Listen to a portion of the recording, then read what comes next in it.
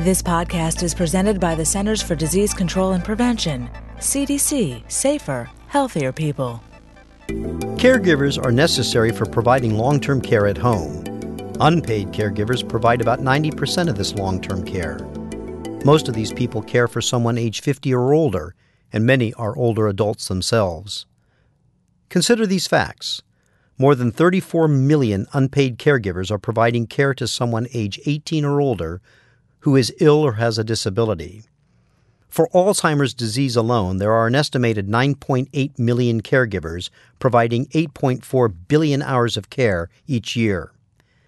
1 out of every 5 households in the U.S. is impacted by caregiving responsibilities. The average caregiver provides 20 to 25 hours of assistance per week. Many caregivers provide a lot more. In 2007, the economic value of family caregivers' unpaid contributions was approximately $375 billion. While unpaid caregivers often get satisfaction from their efforts, caregiving can be stressful and contribute to depression and eventually to negative health effects for the caregiver. Caregivers often have or develop their own health problems during the course of caregiving. There are a number of studies that show that caregivers develop high blood pressure, lowered immunity, or back pain from trying to turn someone in bed who is frail. Some caregivers also report that they have trouble sleeping, fail to tend to their own preventive health care, and neglect good diet and exercise habits. A decline in the caregiver's health often leads to institutionalization of the care recipient.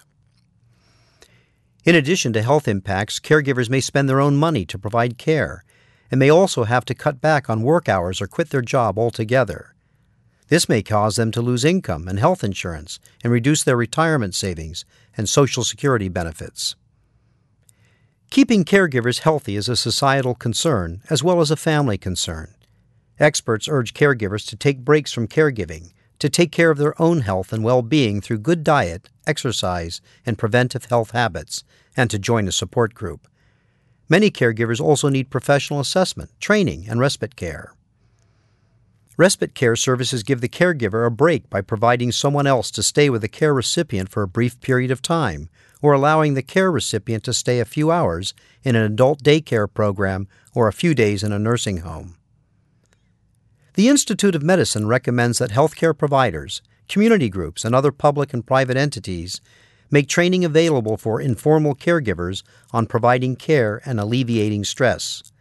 The Older Americans Act offers some of these caregiver services through the National Family Caregiver Support Program.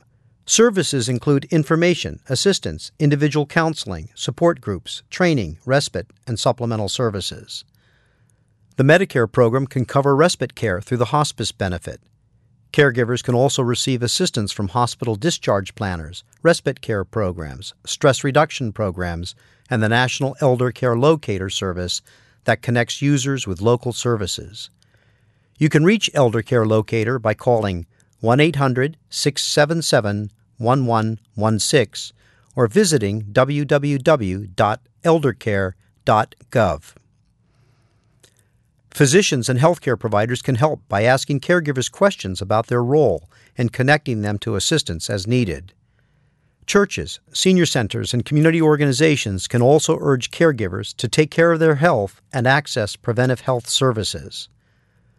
With the right combination of support, caregivers can continue to do what they do best, care for their family members.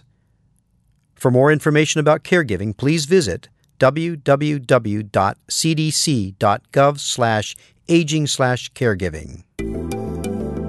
Brought to you by the CDC's Healthy Aging Program. Healthy Aging, Healthy People. For the most accurate health information, visit www.cdc.gov or call 1-800-CDC-INFO 24/7.